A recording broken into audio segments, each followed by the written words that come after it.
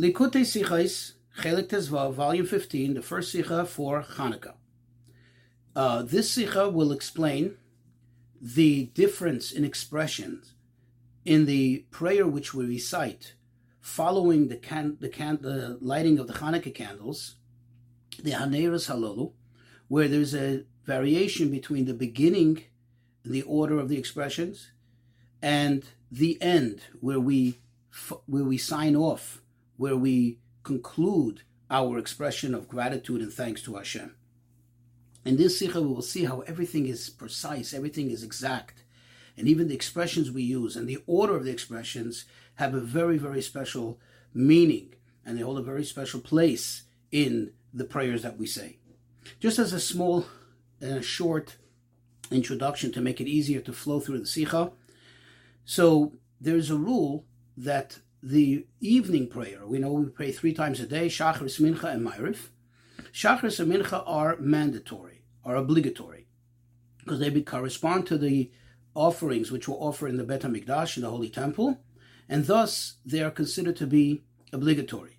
In the times of the Talmud, as the Talmud states, the evening prayer, Ma'ariv or Arvit, was actually Rishut. Rishut means it was voluntary, meaning there isn't an absolute imperative to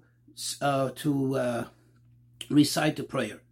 However, just to note that nowadays, being that it's already become a widely accepted custom to pray, it is really obligatory. It's something that has the status of obligation for everyone.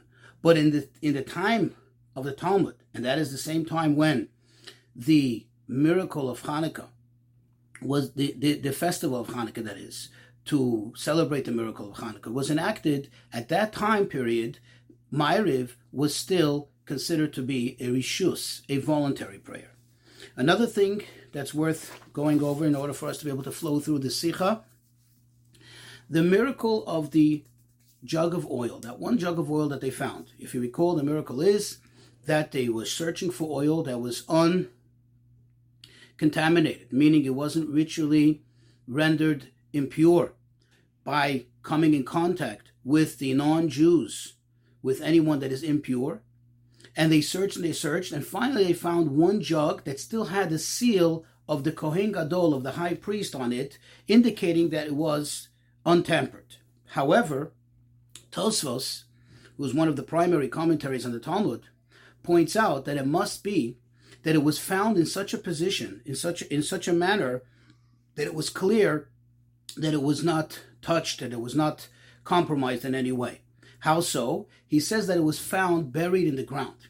You see, because if it wasn't found buried in the ground, then there's no indicator, there's no way of knowing that it wasn't touched, that it wasn't tampered with. It's just that it wasn't broken, the seal. But perhaps once it was touched, once the vessel becomes impure, then its content also be becoming impure.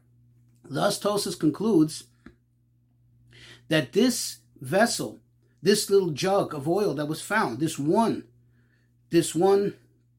jug of oil, this solitary jug of oil that was found, was actually found buried in the ground. And this has the value of A, you know that it wasn't touched, it wasn't tampered with, and B, even if for some reason somebody touched the edge of it, but the fact that it's in the ground, something that's in the ground is not mikabel tuba, is not susceptible for impurity. Let's go into it. So the Haneros Halolu, we begin by saying that these candles which we light, I'm paraphrasing, we do so, anu madlikim, we light them, for the teshuot. Teshuot means the saving acts, for the nisim, for the miracles, and for the niflaot, for the wonders, which you have done to our ancestors in those days. Then, at the end, we conclude and we say that now we are to praise you, we are to thank you and glorify your name, al nisecha, for your miracles, v'al niflosecha, and for your wonders, v'al yeshuasecha, and for all your saving acts. So now you see clearly that it's a totally different order, totally scrambled, not even going from backwards from beginning to end, from end to beginning, but totally in a different order. What is behind this? What is the reason for it? So, first of all, from the fact that we mention various kinds of expressions of wonders, of miracles, of saving acts, that in itself is an indicator that the candles that we light and the prayer that follows it is not just to thank Hashem for this special miracle of having found this jug of oil, but rather that it includes all of the miracles that occurred. And remember, with miracles that occurred is not just the jug of oil, but it's the entirety of the war. As we say, the Hashem gave the many in the hands of the few, the strong in the hands of the weak. In other words, this is not just exclusively to thank Hashem for the miracle related to the candles, related to the oil, rather to all of the miracles that happened in that time period, all the miracles that led up to it, the sum total of the miracles of Hanukkah. And this actually explains something very interesting. We have a very interesting parallel festival, and that is Purim. On Purim, we know that there's an obligation to thank Hashem both by night and by day for his wonders, for the miracles that took place then. How do we do so? We read the Megillah. We read the Megillah at night, and then we repeat it by day, as it says in the Talmud, as we do today. The question is, on the night of Hanukkah, where is the expression of thanks for all the wonders that Hashem did, for the miracles that he did in relation to the war that they won over, like we said before, the many, that the few won over the many, that the weak won over the strong. You see, because if you would argue that that is expressed in the Al Hanisim, in that short insert, the prayer that we say, in the Amidah, or in the Birkat Hamazon, in the grace after the meal, well, that perhaps would not be sufficient. Because, you see, there is no obligation to eat on the night of Hanukkah. Thus, it's possible for one to not even have an opportunity to recite the Birkat Hamazon. And as we mentioned in the introduction, especially at the time when the miracle of Hanukkah, the festival of Hanukkah that is, was enacted, Arvit, the evening prayer, was still considered a reshut. It wasn't mandatory. Thus, when would a Jew express his thanks at night? When would a Jew express the gratitude and thanks to Hashem for the miracles that occurred in Hanukkah? But this that we just said actually explains this, because it's clear that when we light the candles, which, by the way, lighting candles in themselves is also an act of expressing our gratitude to Hashem, as we find in various contexts, and especially in the prayer which we say, as we said, we say three different expressions of wonders, of miracles, of saving acts. That includes all of the various miracles that took place. Thus, we do thank Hashem at night for all the miracles, and then, of course, by day, we have mandatory prayers in which we do say the Al Hanisim. And now we'll also understand why the switch of the order of these three expressions. You see, in the beginning of the Neirot Hallelu, in the beginning of this short prayer, we cite the miracles, the wonders, in the order that they occurred, in their chronological order. Thus, the order of Al Hatshuot, Val Hanisim, Val Haniflaot, for the saving acts, for the miracles, and for the wonders. However, at the end, when we're expressing our gratitude, when we're expressing our thanks to Hashem for all the miracles, we do so in a different order, which best or better expresses the person's likeness to say thank you. In other words, it expresses a person's reaction to what a person would typically thank Hashem for. Something that would garnish in the person a wow, look how beautiful, look how great these things happen. And let's explain. You see, when there's a war between two fighting factions, two armies, assuming that these armies are more or less equally equipped and equal in number and power, still, you need to have Hashem's saving act, because the fact is that one loses, one is victorious, and the other one is defeated. So even in a regular case when both are on equal footing, you need to have Hashem's involvement. You need to have Yeshuat Hashem, the saving acts of Hashem. Then you have the idea of a miracle, Nisim. What is a nes? A miracle is something which is clearly a salvation, which is beyond the norm, which is, as we call it, Lamayla min hateva. It is above nature. It's something which is, wow, totally out of the field, totally out of the realm of nature. And then you have niflaot. What is niflaot? Wonders.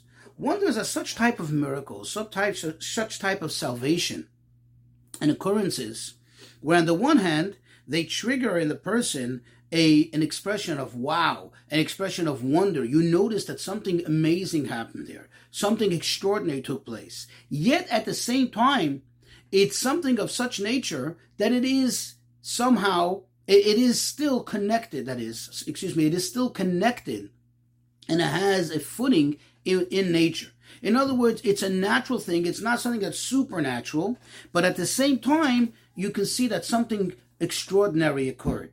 In other words, it's not a total miracle which is removed from nature altogether, yet it gets a wow. It's something special. And now we can understand the order. You see, in the beginning of Haneres Halolu, as we are listing the miracles in the order that they occurred, first we say Al HaTeshuot, for the saving acts. You see, the very first act, the opening act, the trigger to the whole entire story of Hanukkah was a story that took place in Modi'in. Modi'in is the city of the Hashmonaim, or aka the Maccabees. Over there, the Greeks, as they were implementing their aggression and their determination to root out Judaism, they tried to force the Kohanim to offer on an altar, to offer a pig, a non-kosher animal. A, it was outside of the Bet HaMikdash, and B, it was a non-kosher animal. And that's when they stood up against that small band of Greek soldiers, and they decimated them. Now that is a saving act, because you see, they were somewhat equal in number. There was like an equal challenge there. They were equally equipped, and they were dealing with a very small number of soldiers. So that's why we first say Al HaTeshuot. However, what is the next step? Al HaNisim, the miracles. Why the miracles? Because that's when Antiochus, the Greek king, that's when he called in all the troops. And that's when an all-out war began against the Jews, trying to totally stamp them out, with an attempt to totally defeat them and annihilate any resistance. But that's when the very few, now facing this big giant army of hundreds of thousands of soldiers, well equipped, versus them who were ill equipped and just smaller number, and yet there was the miracle which is totally supernatural, and they were able to defeat them. So this is an absolute revealed miracle. Now, the next stage was after the war was over, and finally they were able to re-enter the Holy Temple, the Bet HaMikdash, and start to search for the oil in order to reenact and reconvene the service in the Bet HaMikdash, and the first thing is to light the menorah. That's when they found this one jug. And as we already discussed in the introduction, this one jug was hidden in the ground. So it is wondrous. It's an amazing thing that they're able to find that one jug. And clearly you can see the hand of God, but yet at the same time, it's something which is not supernatural. It's explainable. Somehow that jug of oil ended up in the ground, buried in the ground, and that can explain, if one wants to explain it rationally, why the Greeks did not get to it. In other words, it's not exclusively a supernatural miracle. However, this is all in the phase of the Haneres Halolu as we describe the miracles as they occurred then, quote, that you did to our ancestors. However, when you get to the end of the Al HaNisim, of the Haneres Halolu, when we come to the latter part, in which we are thanking Hashem, we're expressing our gratitude, our sense of appreciation of what happened, then we list it in accordance of the order that typically a person would get most impressed by. And then, of course, the first thing is you thank Hashem for miracles, because they're clear, open, and obvious miracles. You see supernatural occurrences that such a small band of fighters who are ill-equipped and ill-trained, that they should win such a powerful, mighty army. That's a clear miracle. And then the next step we go to, we say Al Nisecha, for your miracles, and then we say Va'al Niflaosecha, and for your wonders. Again, this is thanking Hashem for the finding of the oil. That even though, as we explained, you could possibly explain it, it could rationalize it from a natural occurrence perspective, yet we express our gratitude, how, wow, this was so special. This is something that Hashem did. This is Hashem orchestrated and made it happen so that that jug of oil should end up in the ground and we should find it later. And then later, of course, came the miracle, the clear and open miracle that lasted for not 1 day, but 8 days.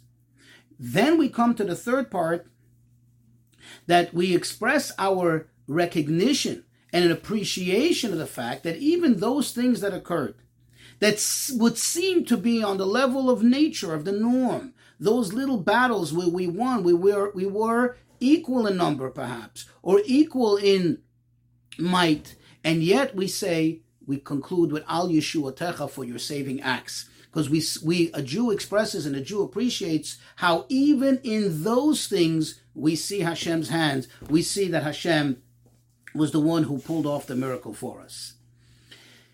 A little deeper, take us a step deeper.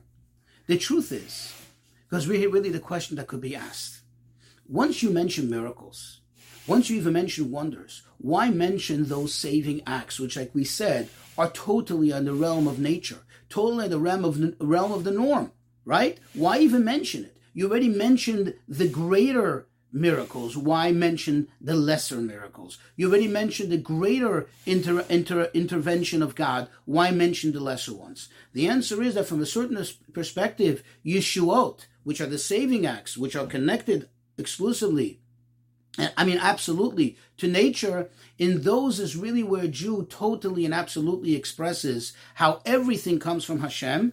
And as we'll explain, according to Chassidus, the truth is that everything that happens in a Jew's life is really directly from God. However, most of our lives, we don't see miracles. We don't see the splitting of the sea every day. We don't experience clear and outright obvious miracles. Why? Because Hashem camouflages everything in what we call livushei hateva, in the garments of nature. They become concealed. And it looks like it's just a natural occurrences, just like in a non-Jew's life. It looks like, you go to work, you're in a living, you eat, you're full, you take care of your health, you're healthy. We don't see directly and clearly and obviously how it's all coming directly for Hashem. However, when Hashem opens our eyes and suddenly we see miracles around us, suddenly we see wonders around us, that's when we get a true appreciation. We begin to see, we begin to appreciate that even those things that are on the level of Yeshuot, that are on the level of, quote, nature, even those, or especially those, are really coming directly from Hashem. Are coming straight from Hashem, but it's just that they are, like we said, garbed. They are camouflaged in the garments, so to speak, in the concealment of nature. So, which is greater, after all?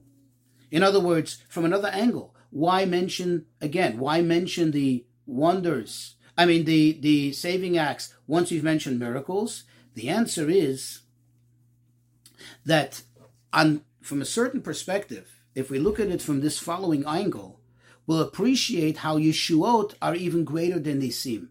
How the, quote, saving acts that are within nature are even greater than wonders and even greater than miracles. You see, because miracles, as great as they are, they have a certain limitation. What is the limitation? Because they come from a point in godliness which is the revelation.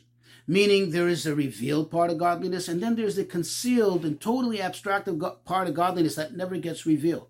Miracles happen in the open. That's why we appreciate them. We see them. We see a miracle occur. It shatters the norm of nature. Thus, we see it. Thus, we appreciate it. But the limitation of it is that it only comes from a level of godliness which has already, so to speak, some connection to the world, some connection to revelation.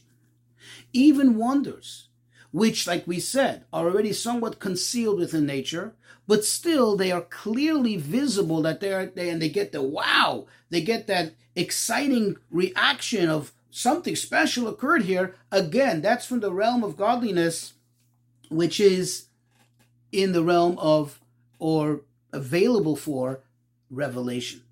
Whereas that which happens in nature, which is totally concealed by nature, as we know, the higher something is, the lower it goes, and it gets expressed in the very lowest.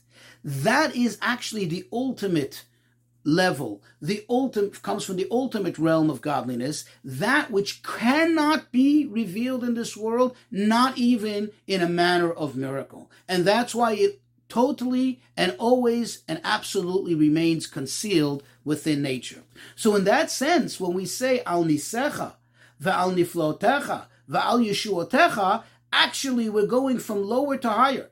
Nes is great, miracle is great, but niflaot is even greater because it already has a connection to nature. Still, it has a connection to miracle, but yeshuotecha, which is totally connected to and concealed within nature, that really, now we have the appreciation of it because the miracles trigger that. That really we see comes directly from godliness, from such a high point that it is that the Jew says, wow, thank you, Hashem, noticing and realizing and appreciating that everything that happens in our lives happens from Hashem.